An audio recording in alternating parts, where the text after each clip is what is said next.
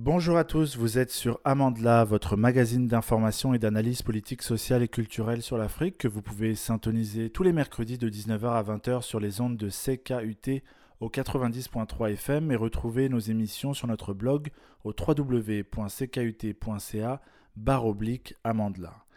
Donc comme je le disais en début d'émission, samedi dernier, j'ai assisté à une vigile en solidarité aux prisonniers politiques au Maroc.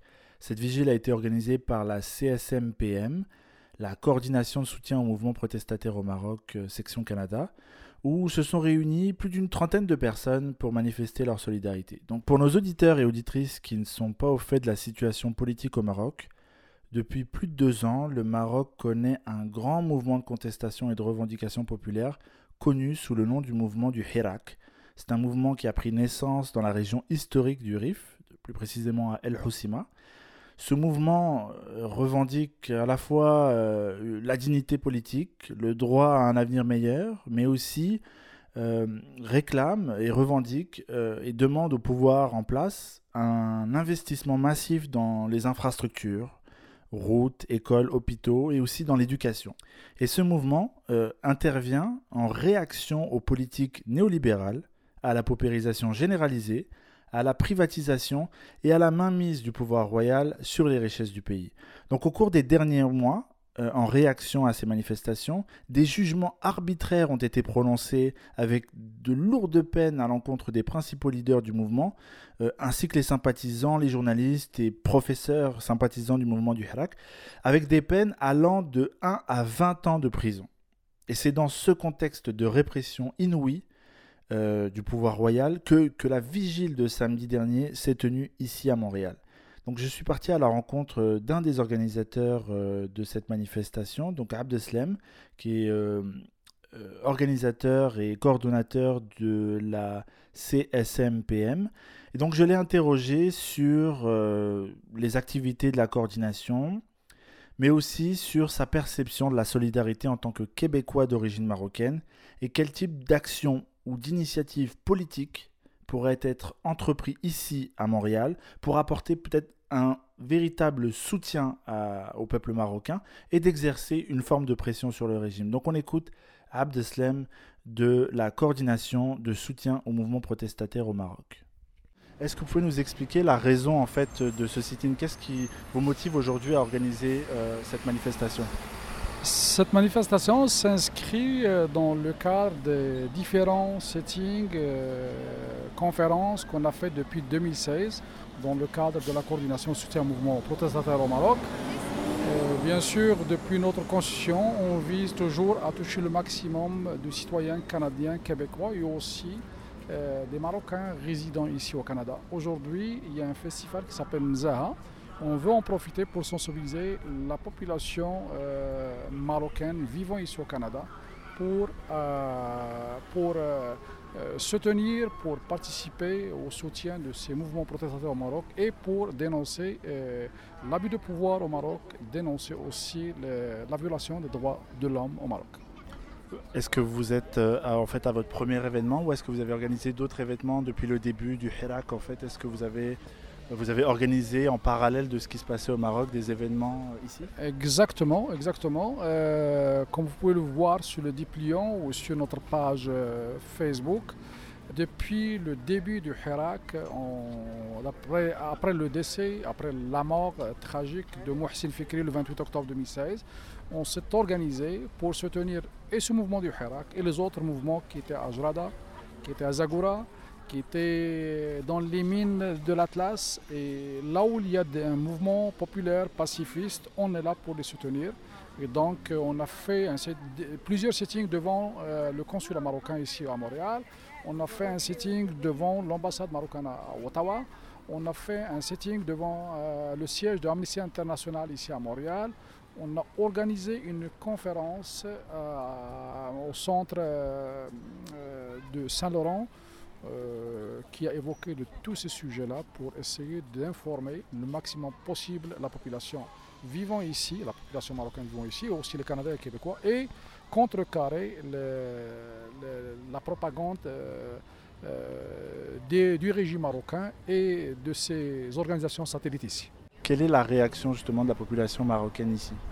La réaction est très positive dans le sens qu'ils sont tous informés. C'est sûr qu'on n'a pas la participation massive qu'on espère. Vous voyez, comme tout le monde, ce sont des jeunes professionnels avec le travail avec les enfants. Ce n'est pas possible toujours de rassembler le maximum de personnes pour soutenir cette cause-là. Mais avec les médias sociaux, ils sont informés. Et aussi, comme dans notre conférence, il y avait pas mal de monde. Et aussi, on n'a pas d'appui des médias traditionnels.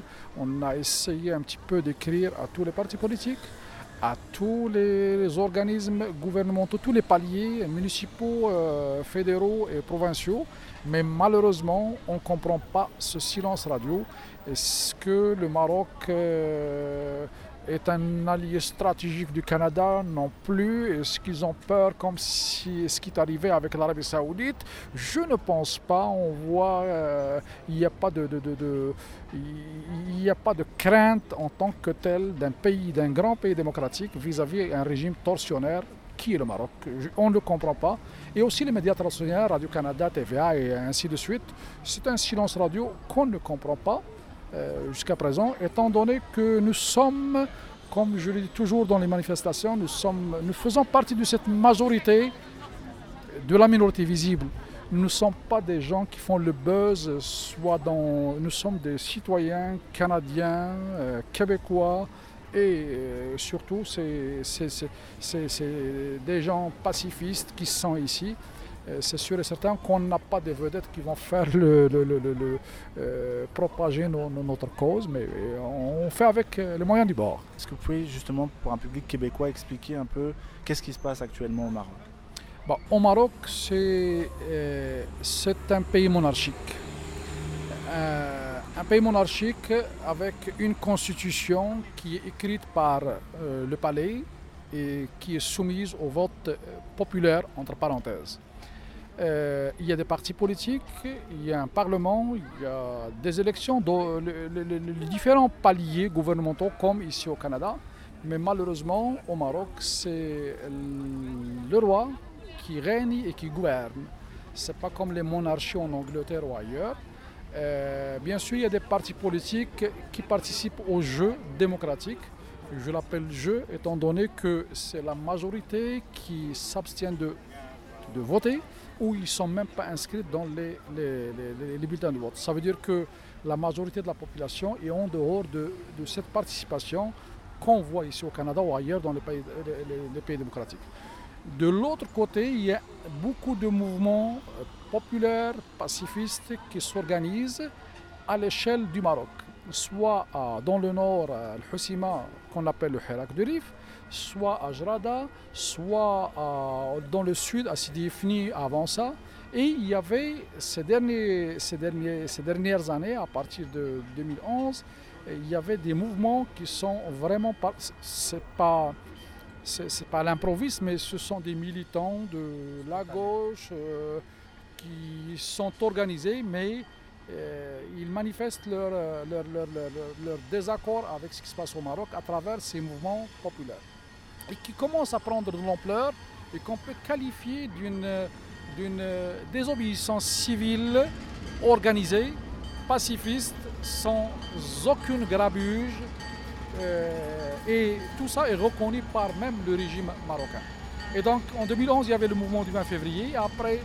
Avant le 20 février, il y avait le mouvement du Sidi Ifni dans le sud du Maroc.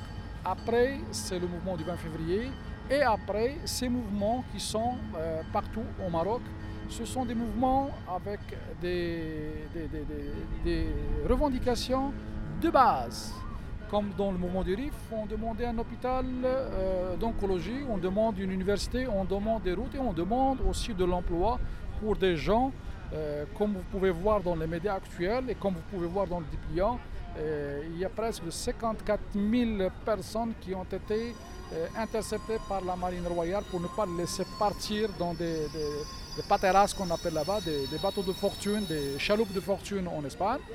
Et aussi, ces mouvements-là sont en parallèle avec d'autres mouvements syndicaux. Et bien sûr, il y en a des partis politiques qui militent pour de vrai au Maroc et qui sont ils sont en dehors même de ce Parlement et des élections qui sont organisées.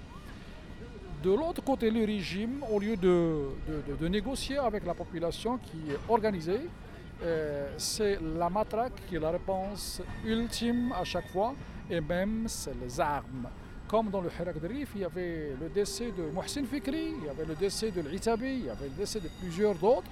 Et en plus de ça, juste cette dernière semaine, il y avait la fille qui a été fusillée par la marine royale dans une chaloupe, dans un petit bateau, qui voulait fuir cette situation. C'est une étudiante en deuxième année de droit à l'université de Tétouan. Et aussi, de l'autre côté, au Moyen Atlas, à Azrou, des femmes qui revendiquent qu'ils ont des droits ancestraux pour des terres. Et un policier a pris une femme, il l'a étouffée par un drapeau marocain. Il avait un drapeau marocain dans les mains, il l'a étouffé jusqu'à son décès. Et donc le régime ne veut pas négocier, et même le régime va plus loin que ça. Tous ceux qui sont arrêtés sont inculpés, et les derniers verdicts qui sont sortis dans le tribunal de Casablanca et partout en Nador, à Midar, à Bni Hadif, à Oujda, à Zagoura, et on a des peines d'emprisonnement de 20 ans, de 5 ans, de 3 ans. C'est des peines vraiment contre des jeunes militants, des jeunes pacifistes. Et donc la situation, on est là. C'est les droits de base, ce n'est pas des revendications pour je ne sais pas quoi. Ce sont, ici au Canada, on va les considérer comme des revendications très simples qui peuvent se régler peut-être par un coup de téléphone, alors qu'au Maroc, ça devient un crime de revendiquer des choses de base. Parmi les partenaires ici au Canada ou au Québec, les organismes en fait, qui militent pour les droits humains, est-ce que vous avez eu des appuis, ne serait-ce que symboliques, au Québec? À part Amnesty International comme organisation internationale et bien sûr, du point de vue parti politique, Québec solidaire, qui nous a soutenus un petit peu, et d'autres organismes, d'autres associations à Villeray de l'Est, pas plus que ça. On n'a pas eu un appui jusqu'à présent, on ne le voit pas.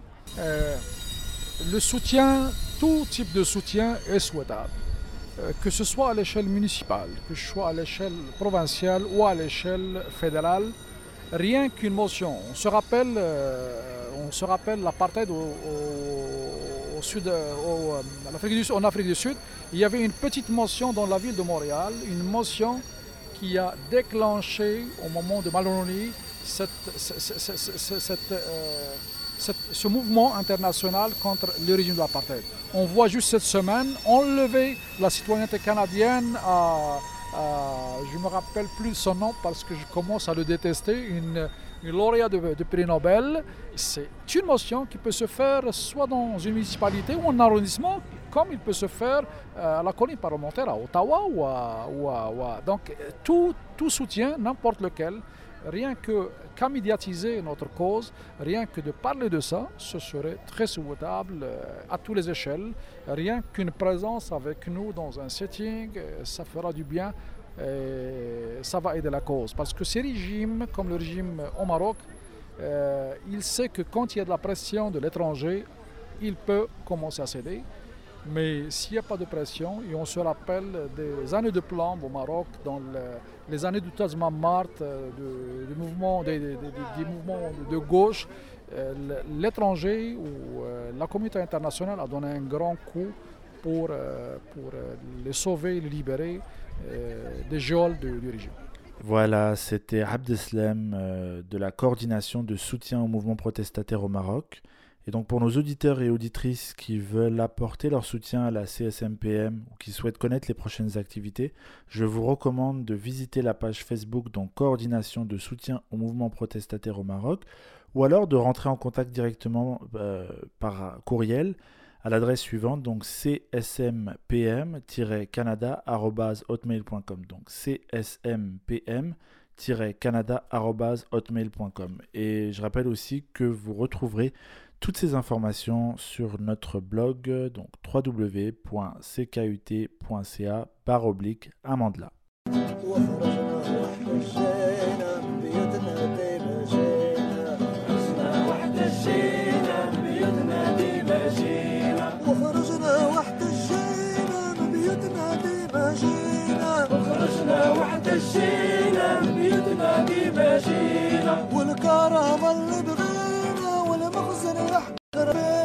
والكرامة اللي بغينا والمخزن يحقر فينا والكرامة اللي بغينا والمخزن يحقر فينا والعدل اللي بغينا والمخزن يظلم فينا والعدل اللي بغينا والمخزن يظلم فينا والحرية اللي بغينا والمخزن يقمع فينا والحرية اللي بغينا والمخزن يقمع فينا ويدفى اليد يا شباب الكرامة يدفى اليد يا شباب الكرامة ويدفى اليد يا شباب العدالة يدفى اليد يا شباب العدالة ويدفى اليد يا شباب الحرية ويدفى اليد يا شباب الحرية والانتصار في هذه المعركة والانتصار في هذه المعركة وخرجنا واحتجينا ببيوتنا ديما جينا وخرجنا واحتجينا ببيوتنا ديما جينا وخرجنا واحتجينا من كل مدينة جينا وخرجنا واحتجينا من كل